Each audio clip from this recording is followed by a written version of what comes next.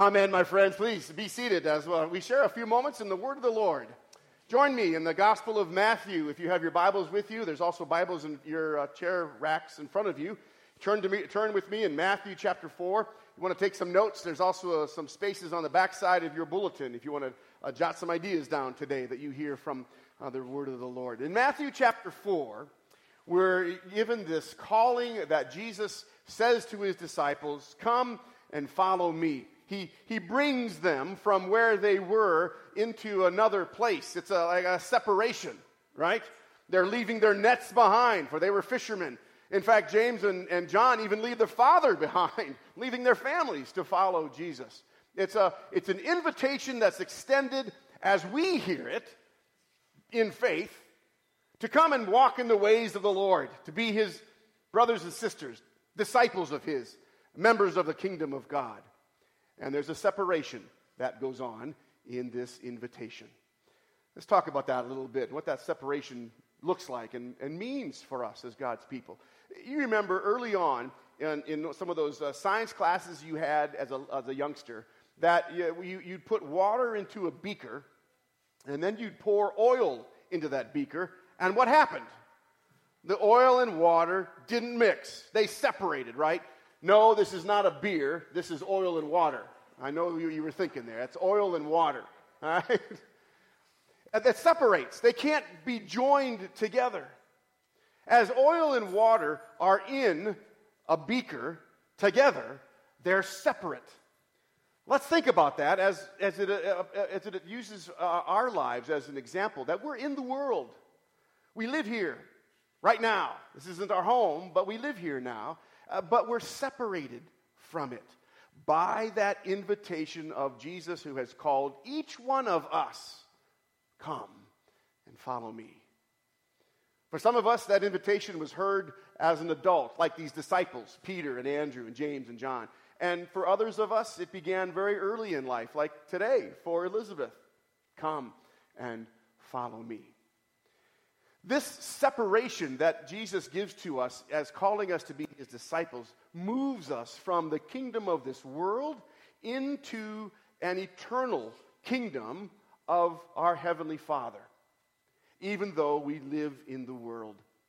And with that calling as his men and women, this separation sometimes comes at a great cost and with great difficulty.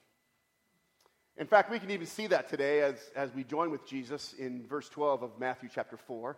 Jesus heard that John had been put in prison. Now, let's pause there, right? Who's John? John is Jesus' cousin, John the Baptist.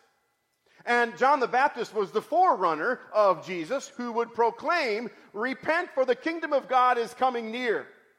And Jesus would pick that call up in his own then ministry. And because John was proclaiming that truth, he said it to Herod, who was living in an adulterous relationship with his brother's wife. John said to Herod, "Repent." And Herod didn't like that. And because of that, John was put in prison for the sake of the kingdom, for the sake of truth, for the sake of the calling in which we've been given in Jesus Christ to proclaim that truth. A separation happened. And Jesus and his cousin John would never see each other again. For shortly, John would be beheaded for being faithful to the truth. That's painful. And Jesus was also, we hear, picking up in verse 12, withdrawing to Galilee. You see, Jesus was down in that region of Jerusalem, Bethany. He had just finished with the temptations and was being brought back then by the Spirit into Jerusalem in that area of Bethany, where he had dear friends, Mary and Martha and Lazarus, where he kind of had a southern home base there, where he was cared for and could find housing and food, and people cared for his needs there. And now he's leaving that area and going back up to Galilee, which has the town of Nazareth in it, his hometown, and the town of Capernaum, which would become his new town. We see in verse 13 that while Jesus was in Galilee, he left his hometown, Nazareth, and went and lived in Capernaum, this new village by the Sea of Galilee, which was by the lake in the area of Zebulun and Naphtali. Wow. There's a lot of separation that Jesus is dealing with here, leaving friends behind, leaving his hometown behind, establishing his home in a new place, and not only in a new place called Capernaum, but in this place that's known in the Old Testament as Zebulun and Naphtali. These were two of the tribes of Israel. And Zebulun and Naphtali were notoriously evil. They had left behind their call into the covenant graces of Yahweh in the Old Testament and gone after the idols and the ways of the world that they were called out of, but they went back into. And now Jesus is there in a land, as Scripture calls it, filled with darkness. This is where Jesus was established, in this place, but not of it. Kind of like you and me, in this world of darkness, but not of it. And Jesus came into this region and began to pick up that message of the kingdom that we hear brings separation, a division. Repent, for the kingdom of heaven is near. With that message that Jesus is speaking of the kingdom, that message is given to us as people where we're moving in a certain path, a certain direction, and that message, repent, stops us in our tracks. And the kingdom's message of God's Spirit in our hearts says, turn in a new direction and walk in a new way according to the ways of what I'm calling you into. A new life of faith in the kingdom, in a relationship with Jesus Christ. And you know as well as I do, when that stopping happens and a new direction is given and we're called to leave behind old, familiar, sinful ways, sometimes that's very painful because there's people in our lives, bad influences, that we need to leave behind as we walk in this faith. Sure, we'll still love them and care for them and have the message of forgiveness in our hearts for them and speak to them in the truth and love, but sometimes we need to separate ourselves, like Jesus did, from these influences in life. And it's not just people, right? It's other influences that Jesus tears us away from and moves us in a new direction of his calling. Come and follow me. From that time on, this was the message that Jesus would preach. And it was a message that would eventually lead him to his death. John the Baptist was beheaded, and Jesus was crucified for speaking this truth. Repent, for the kingdom of heaven is that gracious call to walk in the ways of the Lord. But we don't always hear it that way, do we? When the Lord is speaking particularly to my heart, I don't hear it as an invitation. I hear it as a condemnation, because he knows I'm wrong. And he wants me to be holy as he is holy. He wants me to be forgiven and set apart for his purposes. And the only way that he can do that is to move me in a new direction. Out of darkness into light, from the land of my own Zebulun and Naphtali into his kingdom. To us who are being saved, who hear this message as an invitation, it is the power of God in that cross of Jesus Christ. A cross in which the world would look at and say, look, the very one who you believe in was put to death. And we would say, yes, he was put to death, and with him I die. For the forgiveness of my sins, that I might be moved in a new direction in that invitation to be his follower, to come and follow him, not in my sinful ways, but in the ways of his kingdom. Because we know, that the power of the cross divides and separates us from our sinful human nature, from the power that the devil would want to cling to us in the condemnation of death and the judgment that I deserve.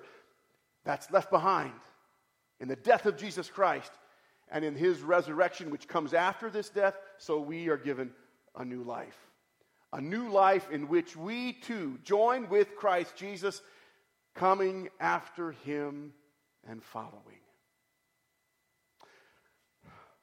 A separation out of the world and into the kingdom, even as we still live in the kingdom, or in the world, as members of his kingdom.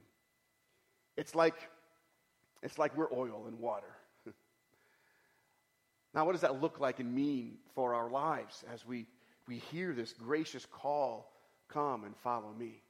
Well, we can pick up some cues from Jesus in the following verses of Matthew chapter 4.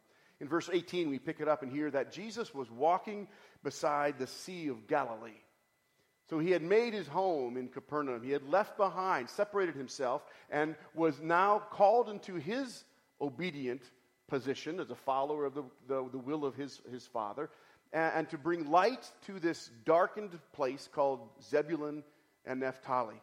And we hear, picking up in verse 14, that Jesus was doing this to fulfill what was said through the prophet Isaiah, land of Zebulun, land of Naphtali, the way of the sea beyond the Jordan, Galilee of the Gentiles. The people living in darkness have seen a great light. Well, who's that? But this very one who's walking beside the Sea of Galilee, Jesus, the very Son of God. And on those living in the land of the shadow of death, well, that's us.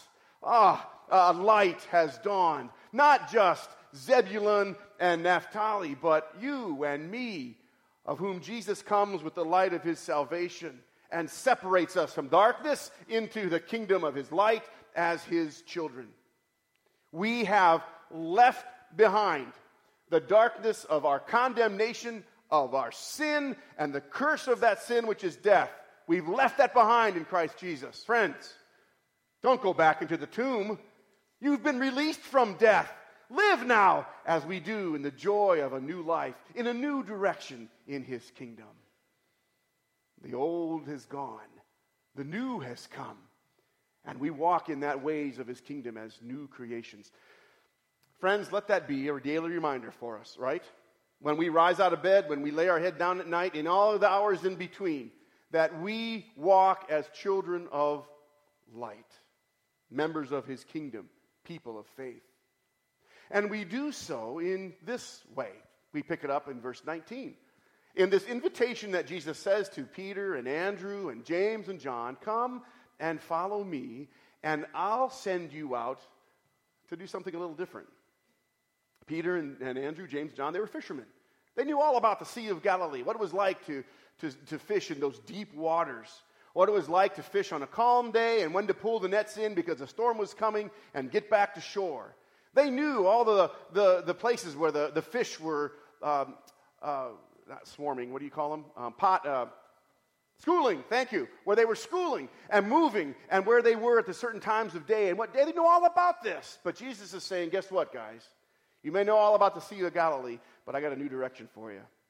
I'm going to send you out to be fishers of people.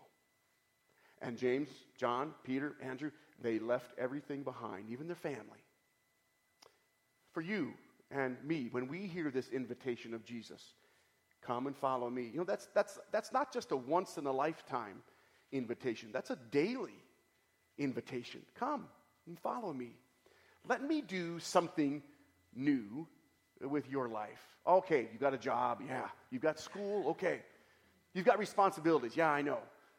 But let me use you in new ways in those very things in which you do every day. Let me send you out as a new creation in me to those very people that you see every day, starting with your family and starting with those people at work and at school. And let me work in you to be the influence that I've called you to be in their lives for my sake. Something new that they would see in you because of me. One of the blessings the Spirit gives to us in his newness that we exercise among ourselves in the church is called the giftedness of the Spirit, or spiritual gifts. And the Lord God has given us by his Spirit a gift, at least one. Some might be blessed with more than one, but with great blessing comes great responsibility as well. All of us have the opportunity to discover, discern that gift, and then employ it. Now, friends, that's my job as pastor in this office, as your pastor, is to equip the saints for works of service in the kingdom of God. And my job is to help you discern and discover and then employ your spiritual giftedness. We're going to be working on that this year together as God's people. We're going to do it slowly. We're going to do it purposefully in the discernment of the Spirit. We'll do it walking in the ways in which He reveals to us day by day, so that your giftedness might bring glory to God in this new life He's called us into in His kingdom. To come and follow me, that I'm making you fishers of people. My mission through you. And those disciples followed Jesus. And as they did so, Jesus went around then throughout Galilee. He was teaching in their synagogues. He was proclaiming the good news of the kingdom. He was healing every disease and sickness among the people. And guess what happened when this good news of the kingdom was spread? News about Him went out, and large crowds followed Him. Isn't it the desire of our Heavenly Father for the good news of His salvation to go out so that people would be connected to Him? You know, whether we grow by one person or not in the kingdom is not our responsibility. That's the Lord's. Whether we spread the news or not, for one person is brought into the kingdom, that's our business. And we'll enjoy the blessings of the Lord in all the ways that He's going to provide for us. We trust Him for that. Our mission, our perspective, our purpose, I should say, is to get that good news out so that more and more people would be connected to their Savior, to your Savior, to our Savior, and hear that gracious invitation. Come and follow me. Come and follow me as a disciple of my kingdom.